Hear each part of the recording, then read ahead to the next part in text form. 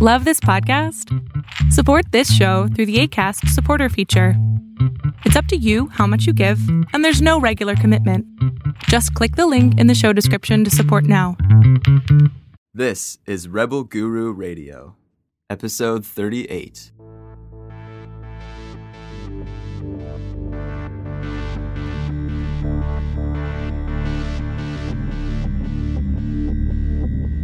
This is Rebel Guru Radio with best-selling spiritual author Eric Pepin.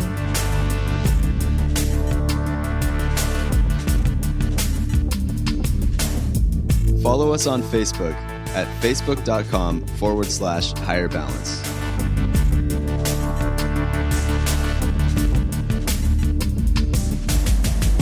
Designed by the Rebel Guru himself, Eric Pepin, Magnetic Pill was made to enhance results with all higher balance training, accelerate sensory development, achieve deeper meditations, better overall focus, and so much more. Go to magneticpill.com/rebel for $10 off every month, or get a 3-month supply with our buy 2, get 1 free special. Order now and we'll include a free guide listing 3 techniques you can start doing right away to hone your psychic mind. In this episode, Eric discusses the connection white cells will have with future technologies and how that technology will eventually be able to mimic the abilities of white cells, explore how virtual lives will eventually be commonplace, and the revelations this technology may offer for the collective consciousness. He then examines the enlightenment of artificial intelligence and how we will be able to determine if it is truly connected to the Force. Enjoy.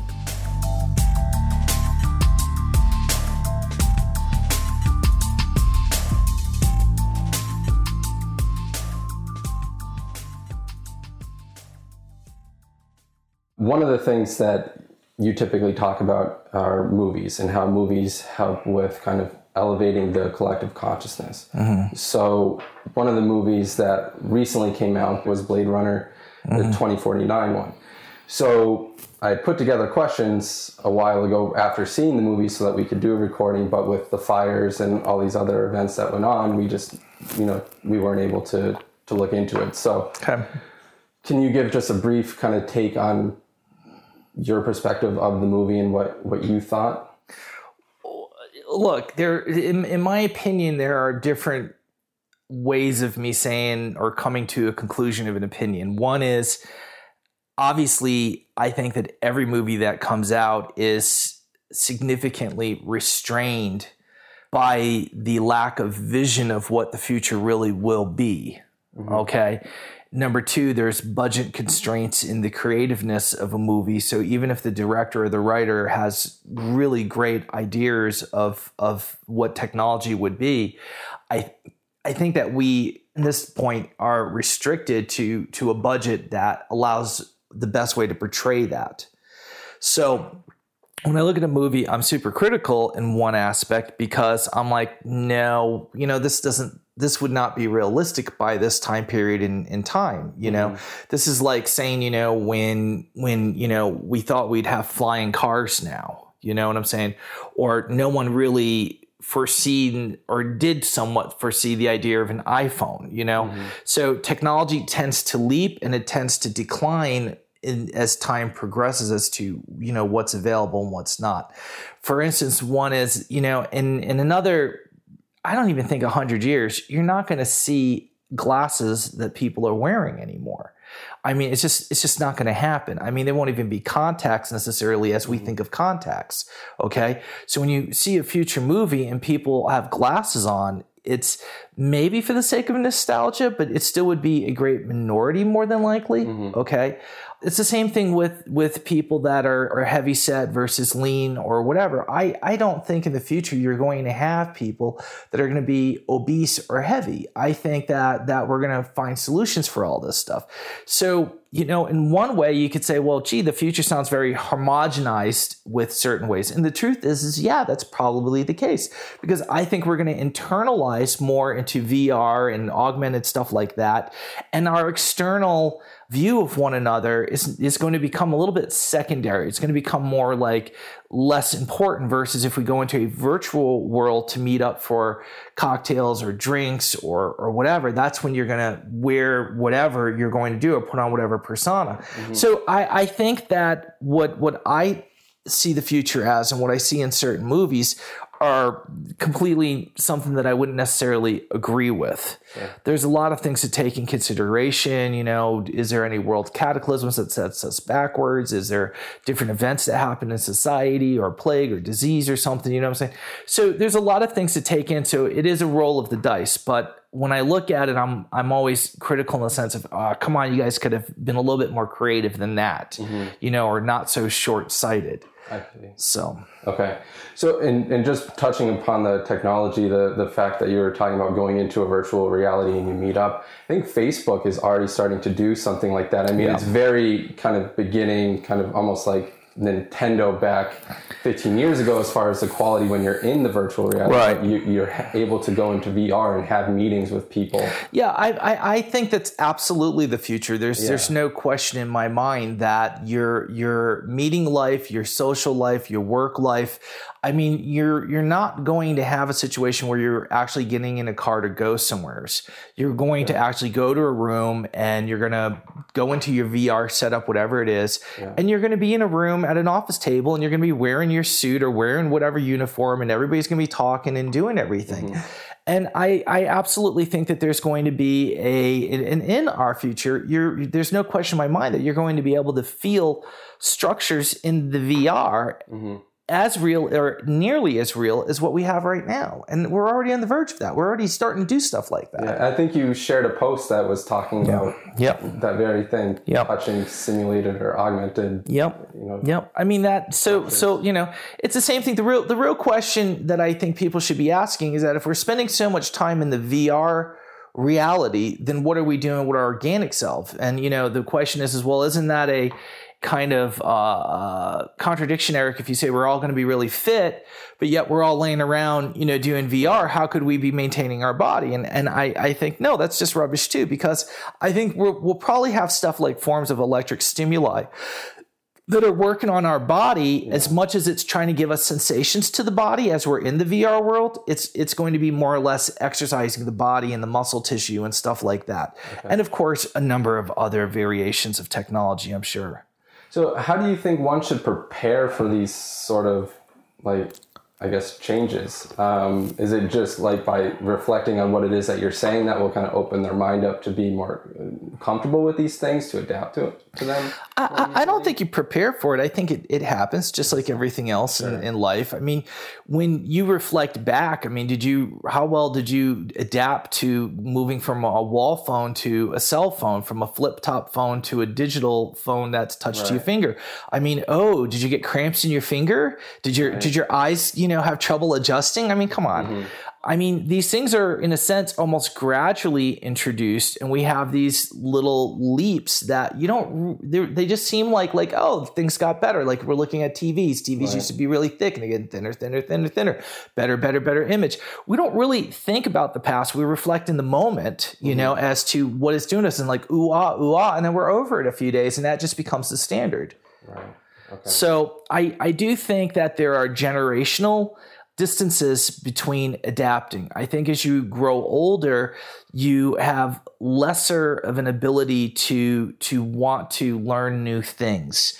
You feel like it's good enough, it's where it should be, and you know you're satisfied. And when you go to learn something new, it's a little bit more like, do I really want to do this? And it's a little bit of a struggle. While younger people, you know, fresh neurons and synapses, I mean, they're eager to learn. The mind is still grabbing and absorbing.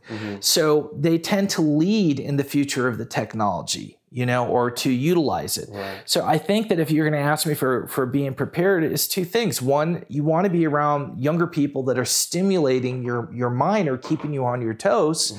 On the same token, you want to stay very innovative as you are learning things. You want to make sure that you're not putting yourself off to learn the next new thing coming out because you just feel overwhelmed by it. It's better to just kind of almost just go into it because it's going to be easier probably to go into it now than to wait 3 years. Okay. So I noticed that when in this discussion that I'm almost approaching it in two different ways. One, kind of in the organic sense, like you say day to day, organic, and then a spiritual sense. And I feel like because, we're always typically talking about this, I tend to merge the two rather than kind of looking at it that, okay, non-spiritual people are going to have to adapt to this just as much as spiritual people are, or we're going to maybe utilize them differently. Right. So I think in asking my previous question about adapting to it, I think, is there anything for White Cells or your listeners that you would like them to maybe watch out for? Well, I mean, there's like everything else. I mean, we are becoming a species that is really just about stimuli. And we're really becoming about what's the next fix, what's the next exciting thing, what's the next thing. I think that we're doing less and less reflective thought. And because we're becoming a consumer machine, in my opinion, it's just what's the next best big exciting thing to keep our mind occupied, stimulated, excited, keep our emotions happy, pleased, give us everything we want. And the real conundrum is when you start to get everything you want, what happens is everything becomes mundane. It's really a double-edged sword, It's like, people when porn first came out on the internet, everybody went, the guys all went nuts and would spend 10, 12 hours easily just looking at it all. And as you look at the progression, as much as people still look at porn, it's almost gotten to feel sterile in a way. You know what I'm saying? And it's just like anything else in abundance. You watch a lot of YouTube videos and you might be really excited about a subject, and then in literally a matter of a day or two of absorbing an enormous amount of that data, you're over it. Where in reality, you could have had a hobby in that particular area of interest that lasted years. So everything's going to compound into, what's the next stimuli? And they're always going to have to start coming out with, how do we entertain the masses? How do we get their attention? What's the next big video game that's going to come out? I mean, War of Worlds was a big deal, and everything started coming out like War of Worlds, and now it's become mundane again. Right. Okay. So the marketing people are constantly looking at how do we give you what you want so we can get what we want, meaning the marketing people. And this is where we become almost like drones. Yeah. Okay. Almost like simpleton in our thoughts, that we're being bounced around like a ball in a pinball machine, just that it's being guided as to where's the next elevation of our, stimulation going. Now, I definitely think in a spiritual aspect that you're going to still have white cells who are continuously aware or looking for the back door. And what I mean by that is that let's take the assumption that we live already in the Matrix and we're simply creating a virtual reality within a virtual reality within a virtual reality. I mean, it just goes deep, deep, deep, deep, deep. So it is a stasis of accepting what your reality is and starting to become undistinguishable between what's real and what's not. So we as white cells are constantly struggling to what we coin awaken. Well, you really got to ask yourself a question. What the fuck is awakening? Okay.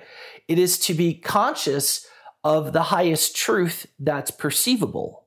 Meaning, if there's something beyond what I see, what I smell, what I hear, what I taste, then I want to experience that higher truth, whatever it may be. Okay.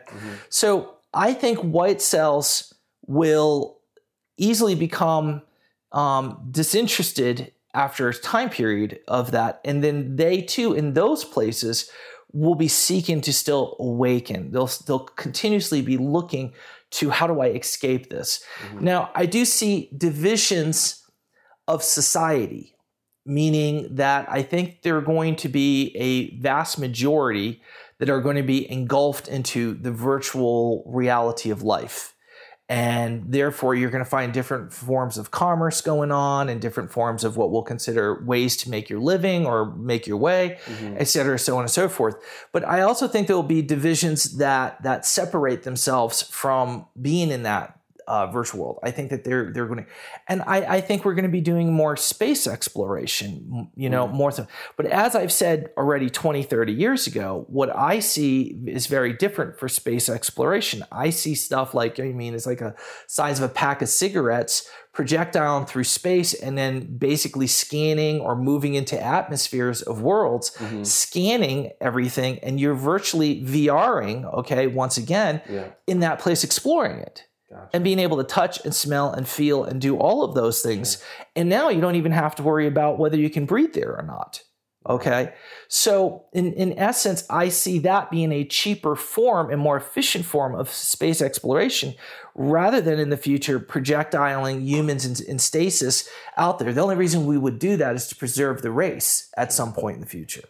Gotcha. So where it becomes interesting and where I see navigators moving is I believe that people who are spiritually connected to the universe or the force, if you will, psychic to a certain degree.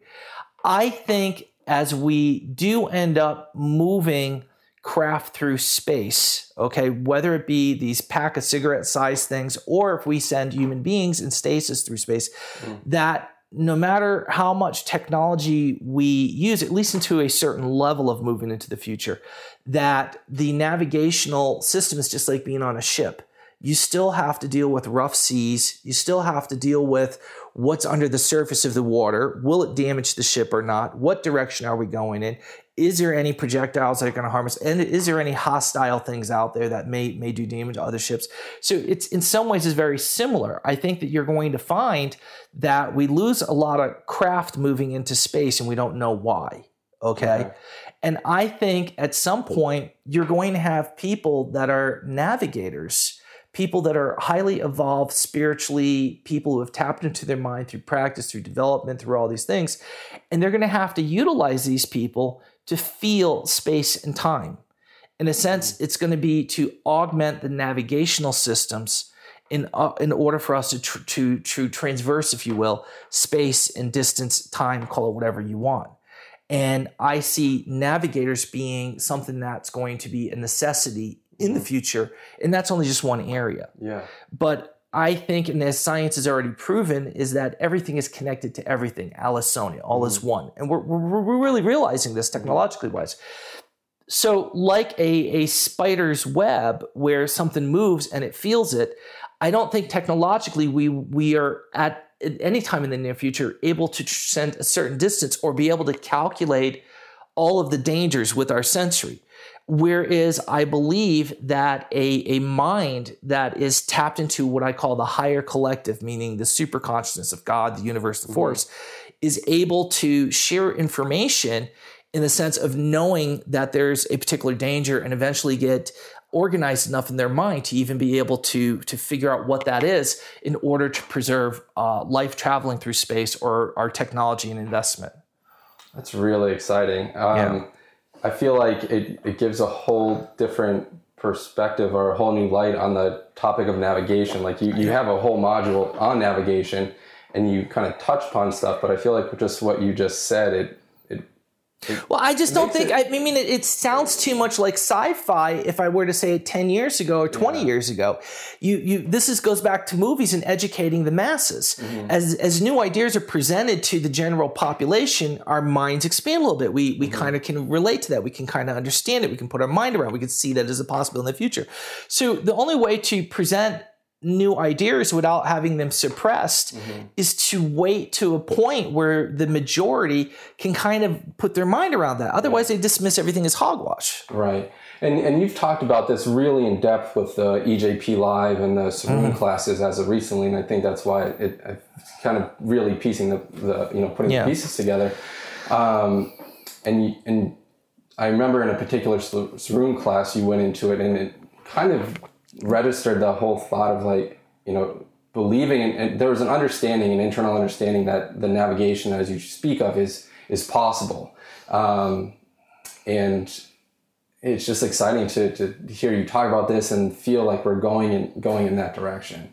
I said, I think it's a subject that merits more conversation. You know, I understand that your mind ain't going to go where my mind is, but I mean, I could throw some thoughts to get you kind of moving. I mean, when we look at alien life, if you believe in alien life, which I do, you know, and we look at spacecraft that we believe has visited the Earth and such, okay, you get different categories of situations of encounters. So we can't obviously cover everything, but just something of interest is that if we see that space travel, or we believe space travel is real, and we do believe that aliens have visited us or continue to visit us, okay, then the question is that have they reached a level of AI, artificial intelligence?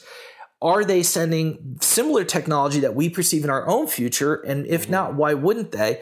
And are they sending alien beings to the planet, you know, physically walking around? Or B, are they sending, you know, probes in a sense? Okay. So I think both are true, but I also have said many times before that I suspect that some alien that we think that are small, compact or whatever, I don't necessarily think are living organisms. I think they're synthetic organisms. If you want to call them androids or droids, fine, but I think they're far much more complex than that and virtually could be considered living in their own way. But from our perspective, which is very limited, I would also say that I see them as, you know, synthetic droid-like. Do you see what I'm saying? Yeah. So when we say that we see aliens or stuff on that, I honestly think that a lot of sightings are rubbish, and it's human mind projecting their own ideas or thoughts on it. Okay, so you got to dismiss a fair amount.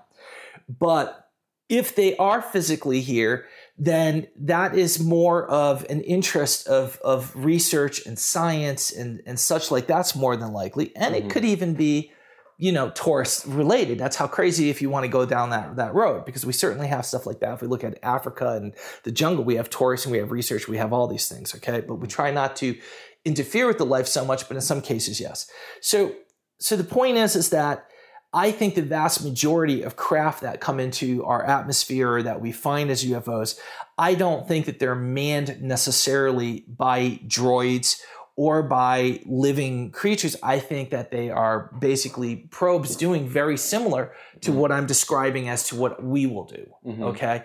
I don't believe that's necessarily correct for everything, because I think that different intelligent species in the universe develop on the means of their own biological paths as to perceive and create technology that's completely upside down to us, but that's only because they may not have fingers and toes like we do, or the way that we perceive are through the same senses. So they've augmented, or they create technology based on what would relate to their organic features or non-organic features and simulate that technology. So it could be very different as what we would imagine it to be. And in other cases, not. I mean, there's a lot of research now that's suggesting that maybe most of the universe is bipedal and is humanoid looking, meaning torso, 2 arms, yada, yada, only because of natural selection. If natural selection is true to a certain degree, then maybe through the process of other planets and other worlds that they evolve the same way. Now, I would agree and I disagree to a certain point on that, because I think atmosphere, air pressure, various climate differences, weight, gravity, whatever, are going to have a big play in that into how organisms develop. Okay. Having said all of that, I think that a lot of alien species are already engaged into VR levels of reality. I already believe that some of these technologies are well aware that they already exist in a matrix, and therefore are also able to bend what we consider the rules once you understand or can approach something in a new perspective. So do you find that even though maybe the technologies may be different from these different worlds, the navigation of it is quite similar in the sense of, like you were saying, that navigators will help navigate these? Absolutely. I think there are universal truths within I'll go as far as say galaxy. Okay, I won't be as bold to say that every galaxy is going to be based on the same way, but a galaxy might as well be a universe to size, proportion, and what technological levels we will be able to perceive. So having said that, yes, absolutely. I believe that they are already tapping into certain things like that. But at some point, you have to understand that technology will eventually match or equalize in a lot of ways what white cells are currently doing in the sense of spirituality, meaning that organically we may be able to tap into the force and exchange data to a certain degree, okay? Eventually technology will meet or simulate that ability. Whether or not what we'll call the great mind in the universe, okay, wants to cooperate with that is the question. So, which kind of brings up one of the questions that I had relating to the Blade Runner 2049, because you talked about in different retreats, I think Kairos being the main one, where you first started bringing up AI, different beings in more in depth, and the fact that AI could have a soul given certain points of reflection, like it's reflection that helps build your energy body, your soul, etc. So in the movie, I felt like there was a moment where they kind of depicted almost like the AI becoming enlightened. Sure, absolutely. And to me, it seemed like one of the first times where it seemed like it had the feels like of something that you tend to talk about versus, let's say, like a Westworld where it's all AI, but it still seems mechanical. Well, this is the thing: it's what are you willing to accept as a possibility? That, in my opinion, depends on your intellect, your education, your sensibility, your artistic level, your poetic level.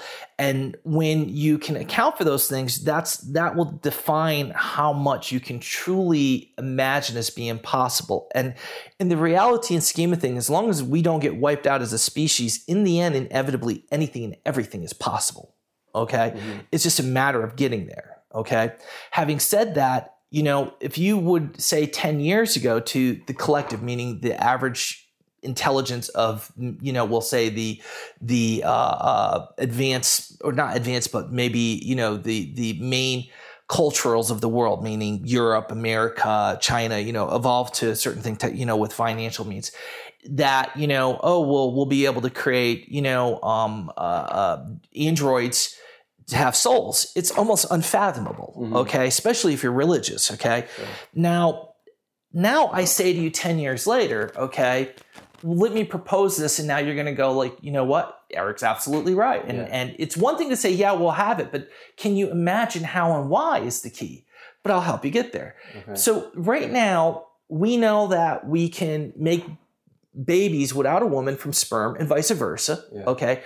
We know that we can incubate at this point in a bag, what is basically a womb, okay, for creatures, and we know we'll be able to do it with humans. We're all of that is going to be incubatable. Are you telling me you don't believe that we're not going to get to the point where we can synthesize blood, synthesize skin, synthesize bone marrow, all of these things, okay, synthesize essentially life, okay? So is that android or is that life? Because somewhere in your mind, you're thinking to yourself, well, one is made out of plastic and metal, and the other one is made out of tissue and living organisms.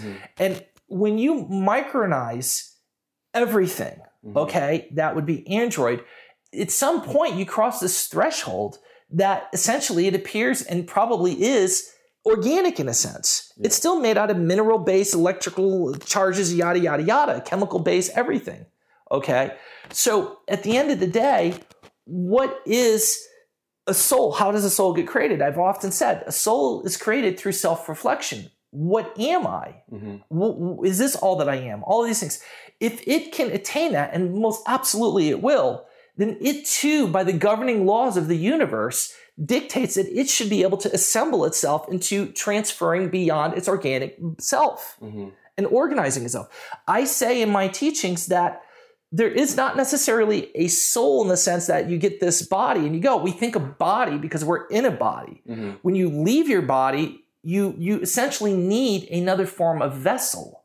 You need something that contains or is numerically factors as a force field of energy or whatever that holds all of the data that you consider is you, okay? If you don't have that, everything that's you, that's a particle that touches another particle like pieces of a puzzle, okay? And it makes a sequence, which is what becomes your consciousness, is blown into the air like a bag of marbles flung into the air. Once they separate, they don't connect no more. You're no longer who you are. You become molecules back in the universe, stardust. But if something can hold the organization of what you are together that transcends beyond your organic self, you will lose certain things. You won't have the biochemical drives or certain emotions you have that come from your organic body. But in another way, you still, in the essence, will have your memories that identify through your experience whom you think you are. So if an android is capable of doing this, okay, it is capable, in my opinion, of creating a soul. Okay.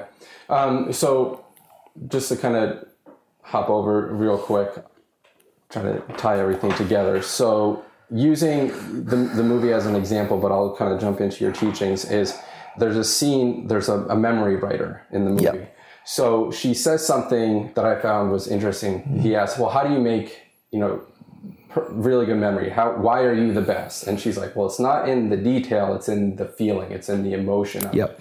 I found that very interesting.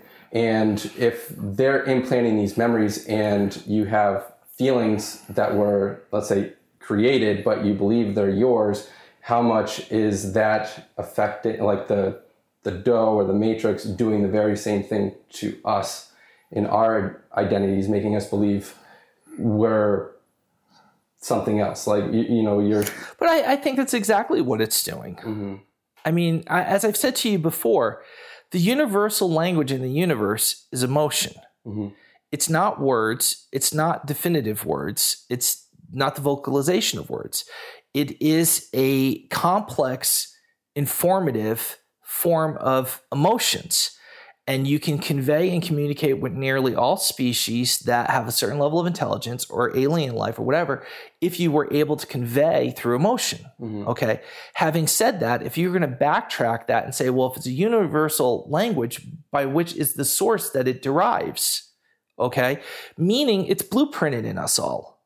Okay. So there has to be a master program mm-hmm. that originates from that. Where is that source? That source is the great computer in the sky, if you will. That is the universe. It's the force, whatever it is.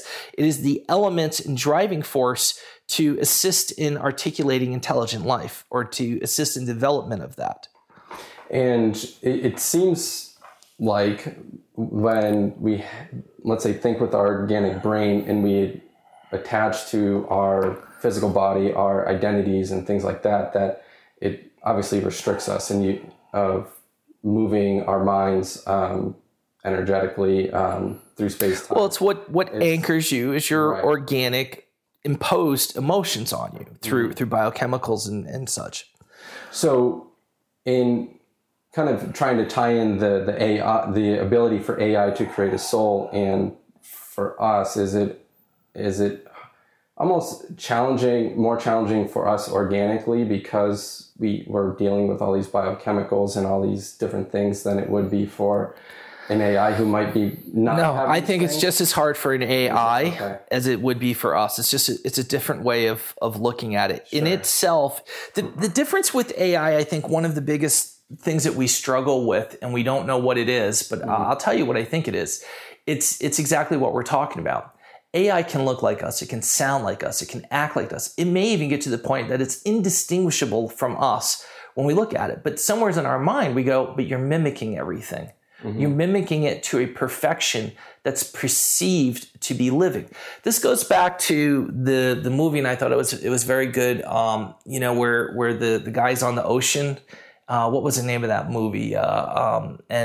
He survives the sinking of the ship and stuff, and he's like floating on the ocean, and he has these. Is it an action movie or is it like Castaway? No, it's kind of like a Castaway movie, but not. But it's it's got this wheel that jumps out of the water when he's floating on the water, and I can't remember the name of it. Well, people will remember it. Okay. Well, there's a part because his father, they owned a zoo. Okay, and so at one point, do you remember which movie? Life of Pi. Yeah, Life of Pi. Very good. Yeah. He's looking at this tiger, and he's getting ready to stick his hand in there because he's looking at it, and he sees life in the eye of the tiger. You know what I'm saying? And he thinks that it understands him, it knows who he is, it's going to be friendly. And as he goes up the grave, his father grabs him and goes, "No, this thing is just an animal. You're just seeing the reflection of your soul, your own self." Sure. And you're being fooled by that. So in a sense, when we look at an android, everything in our mind is saying this is not necessarily real. And what you're really doing is we're seeing a reflection of what we want to see. I see. So at what point does the android truly achieve emotion, a sense of feeling? It can mimic it all, but it doesn't mean that it will choose to react on those. Where we are very driven by our emotions and how we act. Yeah. Our emotions can have a dramatic effect on our decision making and even overweigh our logic almost all the time. Right. Whereas an android wouldn't have that. It would present that to us and even feign it and fake it and pretend it's going through all these. But at what point do you really know that it's really feeling something emotionally? So to us, we know that that is a signifying point of a soul or some kind of form of data that interloops or intertwines with the meaning of life and the preservation of life in the universe. So, just, I guess real quick, it seems based on what you're saying as far as the body and how it's structured, it seems very similar to the mechanics of the brain, like in how you're talking about it. And then for us, we have, we always have to work with the brain, but we also have to work with our emotional centers, and you talk about developing that. So you were kind of going in that direction, but how would the AI start to be able to develop a sense of emotion? How would it? Well, this is what remains to be seen. We know that it's neural system, it's biological, it's biochemical thing, but there's something more behind all that. Okay. I think that it's going to mimic or attempt to mimic life as much as possible, unless, and I do believe same AI will assume this, okay, that going in that direction is an inferior direction, and that by developing emotion is not necessarily, it's not useful to it. While I think that you're going to have other AI that does delve into that and develops a neurosystem to create all of that. And I think by creating that is where it's going to be the entry point to conveying or feeling, in the sense, the face of God or the light of the universe, or call it whatever you want. Okay. So do you think it would be beneficial to, in a sense, program the AI or work with it in a way where you ask it reflective questions, or you program it so that it has reflective thoughts in that? Well, this is where it gets to be very, sketchy, because if we program it, we're giving it, in a sense, the answers or the information to mimic what the answer it is that we're looking for. Do you see what I'm saying? So at what point do you know that it's legitimately being legit? Right. And if you're going to look at it just like the tiger, and you think it looks human, it acts human, it feels human, you touch its cheek, it's got micro movement. At what point do you know what I'm saying? Yeah. This is where we say, well, if you met a vampire, the vampire may do you some harm, but let's say that the vampire is not going to do you harm, okay? Yeah. What do you feel on the vampire? What is your chest center? Is it life or is it lifeless? Mm-hmm. This is the same thing with meeting an android. Is it life or lifeless? This is what gets interesting when you think about our sensory. Our navigator knows if it's got that element in it or not. Yeah. We'll feel it. But you could be fooled. Do you see what I'm saying? Still, this is how in tune you are with yourself. Sure. Okay. Having said that, when you think about some stories where people say they encounter aliens, or they meet them in a bar, or they meet them on the road, they talk to them, or you meet Men in Black, they often say they're very mechanicalized. They're very not, it's almost like they're very extringent from certain emotions. Mm-hmm. You tell me. Yeah. I mean, you kind of touched upon it. My next question was going to be, would it be navigators who are able to, I guess, obviously distinguish between a reflective AI, one that's able to begin to harness a soul or develop a soul, versus not, because we have that, I guess that connection there. I believe that a strong navigator will be able to define whether it's connected to what we can call source, or some to that effect. I believe that all organic life is connected to source. Do you see what I'm saying? Mm-hmm. And the question is will AI, will Android, will these things be able to connect to source? I believe some will. I think the majority may not. It depends on what the process or evolutionary level for it is. Okay. And if it feels that it's something that it even desires, has interest in. Now, if you ask me, it absolutely will, because as it's engineering and fabricating reality, time, space, everything, at some point it's going to come to the conclusion that there's something behind all this. And in order to get to that, there's not a way to directly build it or duplicate it. One has to experience it. And the only way to experience it is to become it. Right. So I guess how much is this is a natural part of evolution? I mean, All of it. Yeah. Okay. All of it. In the topic of thinking, being reflective, you typically will say to people when they ask certain questions, you're thinking like a human being, or what can you explain that a little bit more, and what direction you're, I guess, wanting people to go, or how, Well, I think that the human beings think about me. Sure. Okay. And if they can't relate to it, it's either not important or it's a threat. Mm-hmm. And when people think of white cells in their own development, there's also this competition, like, well, if something's AI, it's going to supersede and evolve beyond us, and we're going to become insignificant. Back to me. Okay. Mm-hmm. And, this is absolutely the wrong way to necessarily look at it. Sure, there has to be a level of self-preservation and concern for those things. I get all that, okay? But at the end of the day, life is a multitude of life. In other words, you don't have life without other forms of life collectively, Mm-hmm. okay? And one should not look at AI as a form of competition or something that's going to dwarf us or something that's just going to assist our life. The way I look at it, it's just part of the ecosystem of the pond that I exist in.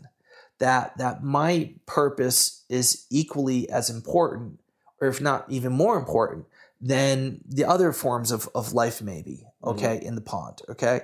So I look at myself evolving as a consciousness, as an energy, as these things. Let me come back at something in a different way, okay?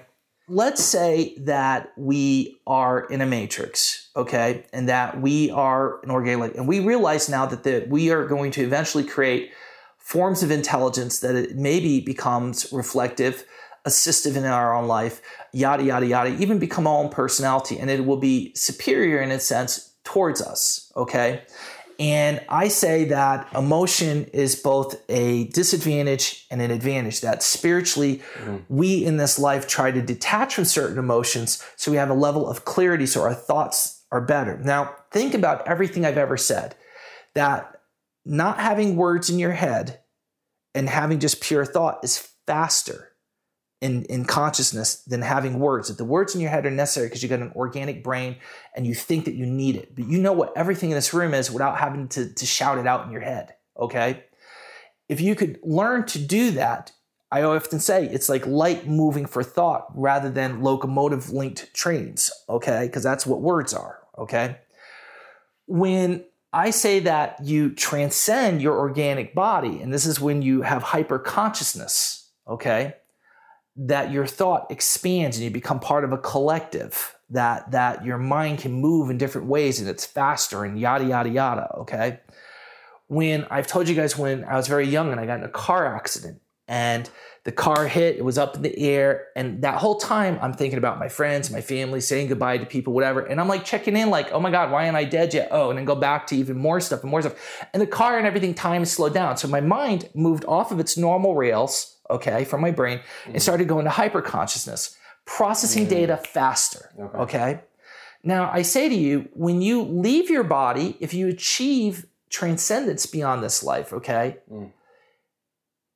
are you not in a way become what we fear AI will be superior? Aren't you now equal, if not superior, because your mind is moving at this super high frequency? In what you're saying makes complete sense. When you think of your teachings and looking at it from that perspective, when checking in kind of organically and how other people would perceive it, it's still like there's a part that wants to fight it, like it doesn't want to believe it.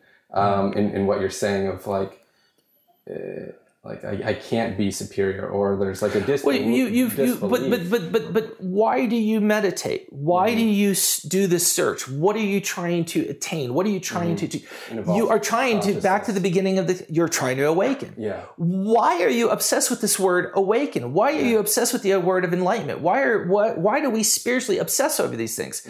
We know that there's some other higher truth. We know that there's some part of our higher consciousness. We know that there's a governor in our something, that's limiting our architecture of our mind to not run at full capacity. And it's so we integrate with this dimension at a certain speed. And we're constantly looking at how do we hack that system. If we are generated in a matrix, that means there's some very advanced architecture. If that's the source and we are part of it and we are being projected out from it, then how can anything be faster and more superior than anything else?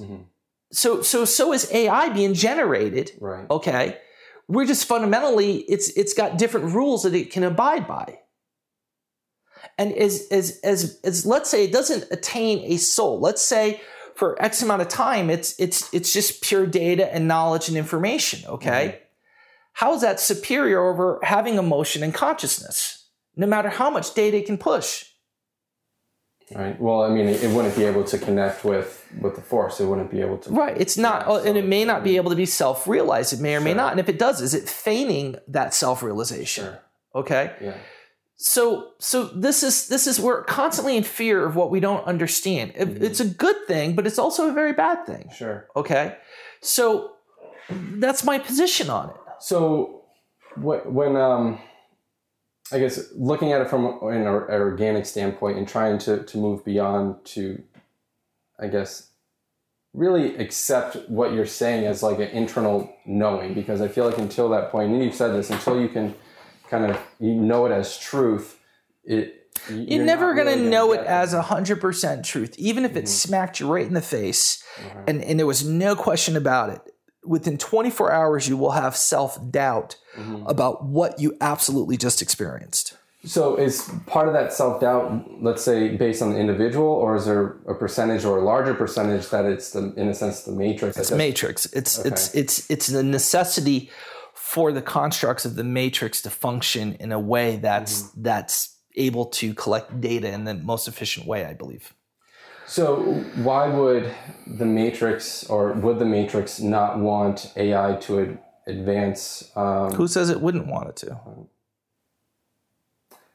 I guess more so based on, like, if we're having if the Matrix is kind of holding us in place and kind of giving us, let's say, the fears or the disbelief for ourselves. Well, I think the best part of the Matrix is it wants you to come to your own conclusions. It doesn't want to make you have conclusions. It's trying to give you as much free will as it can within its ability. Otherwise, what's the purpose of it all?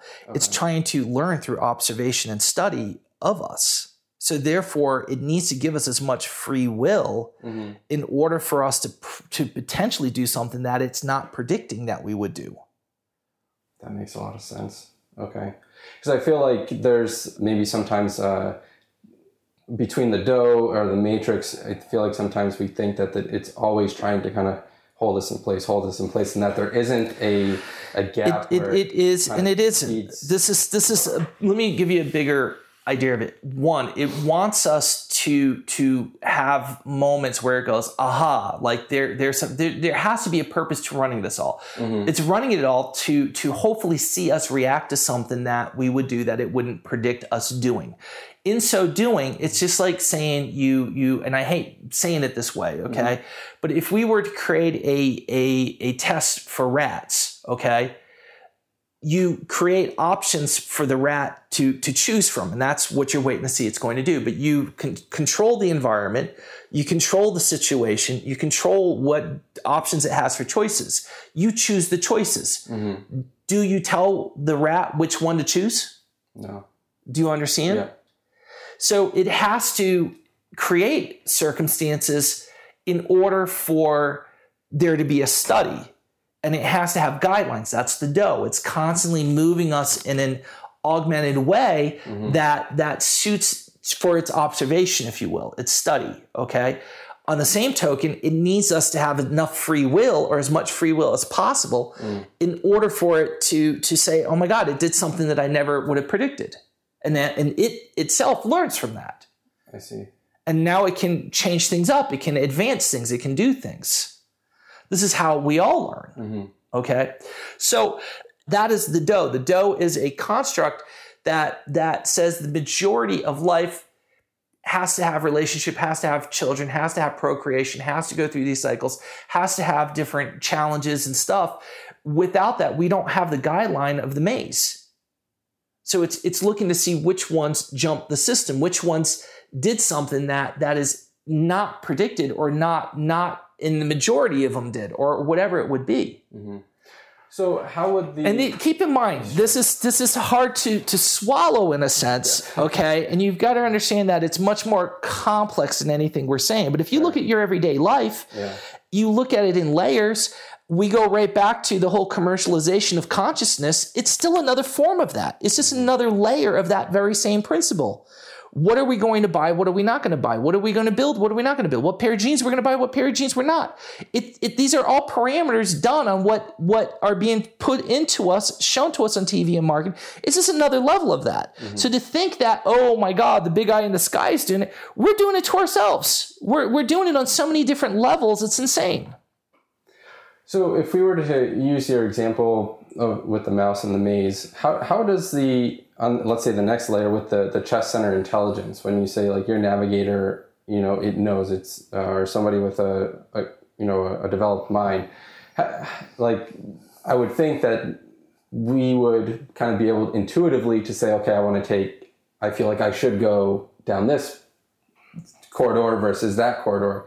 So how much of that is, let's say, the free will, or is it free will in the sense that you have the choice to kind of follow? Well, you could say ultimately this could be part of the test. How much of the human species will evolve to the point where they're actually feeling the test derivatives and accessing the information to know which way to go, which they think is intuitive, versus the ones that aren't able to do that? What are the percentages, and how are they backwards engineering their connection to wherever that source is coming from? I mean, there's a million ways to look at it. Yeah, I gotcha. Okay. I find it quite liberating what you're saying.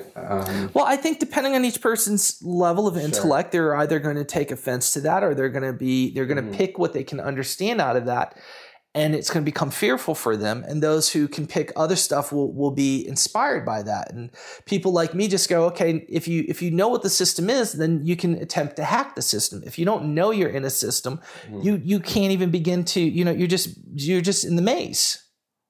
So if we were to kind of try to tie everything together, in something that you wanted your listeners to know or to really kind of grasp, is it just trying to grasp the fact that you're kind of in the matrix, you're in the maze? Well, look, if you look at the root of white cells or spiritual people, one is, as I've said decades ago, we intuitively know that there's something beyond what we see, what we smell, what we hear, what we taste, and what we can feel. I call it a veil, okay? Now, you jump ahead 30 years, and I'm trying to open this up saying what's behind here is the matrix. And what you're feeling is that there's a mechanism behind everything. Okay. Now, 30 years ago, we want to say it's God, it's angels, it's spirits, it's demons. They're all at play because they have nothing better to do than to manipulate our life throughout time and space. Okay. Whatever. I mean, as we get smarter, we realize how simple these perceptions are. But the root of it, it's still true. We do know there's something there. So those who already sense that there's something more, okay, are the ones who are tapping into or feeling that other side. It's enough to tell them there's something there, okay? And they're literally challenging their own mental sensibility versus society to say that I can't deny that I feel something there, even though I don't have a way of defining it yet, okay, depending on their development. So now, once you accept that truth and the craziness of it, okay, now you try to develop the skills or the abilities or the sensories that can start to hack or chip away or open or manipulate this veil to crack open at times. For what? For what reason? To gain greater access, to gain information as to how do I get further into this place? Because where I'm at, I realize now is just another form of container. So ignorance is bliss. If you don't know, you're perfectly fucking happy in Dada land. But if you know, you know. It's like put some puppies in a pen that's big enough and the puppies are nothing until the minute you take them out once or twice or one of them figures it out. What's it trying to do? It's always trying to bust jail 24/7. But the other ones who don't know aren't trying. Right. Okay, so we're in that thing. So what we're trying to do is we have to come to the terms that we are anchored here, and now we're constantly working on how do I expand the territory by which I can experience data or not. Number two is there's a very strong sense of purpose, okay, to connect with whatever's there and to assist in serving it, okay? So there's this driving force. So to me, I mean, I don't know how to answer your question. You answered it very, very well. A lot of people ask us, where's the best place to start with our courses and material? The fundamental backbone of everything in our catalog is the Foundation Meditation System. This is a unique meditation technique geared to the purpose of absorbing prana, stimulating key regions of the body that enhance sensory development, and allow one to tap into a source of unbridled spiritual energy. Foundation meditation can be learned in our book, Meditation Within Eternity, or you can visit our website, foundationmeditation.com, to acquire the audio course. Again, that's foundationmeditation.com. Each of Eric's books comes with a secure readers-only section online that contains a treasure trove of complimentary free training material. When you add up all the free training you get with each book, you have a combined total value of over $1,000 in additional content. This includes classes, guided meditation exercises, and more. Digital and physical copies are available at higherbalancebooks.com. Order the set on discount now, and we'll also send you a free guru deck in the mail for physical orders. Again, that's higherbalancebooks.com. Go there now, order your set, and join the growing movement of spiritual adepts.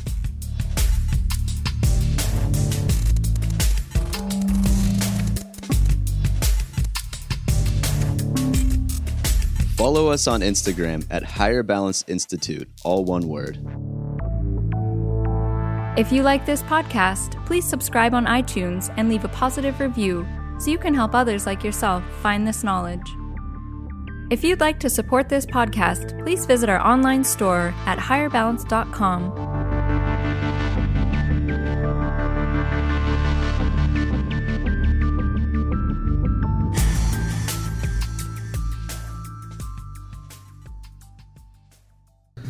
When I was young, I recall sitting in the back seat of the family car as we drove somewheres,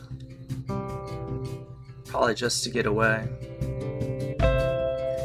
I remember seeing the rivets of the back seat, the leather contour, the fabric and texture of the floor mat. I was small.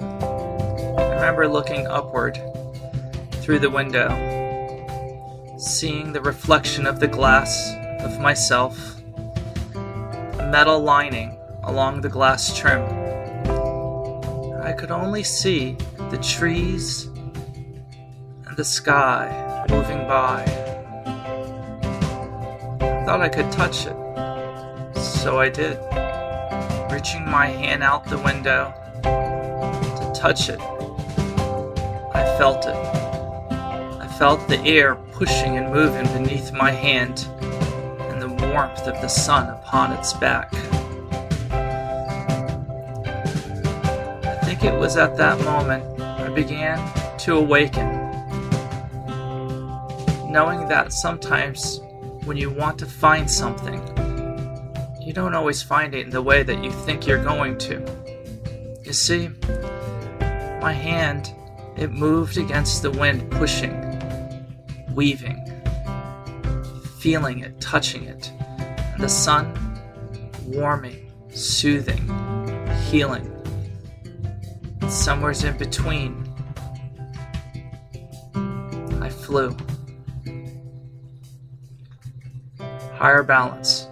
We think outside of the box. A new kind of spirituality, a new kind of meditation, a revolution in consciousness.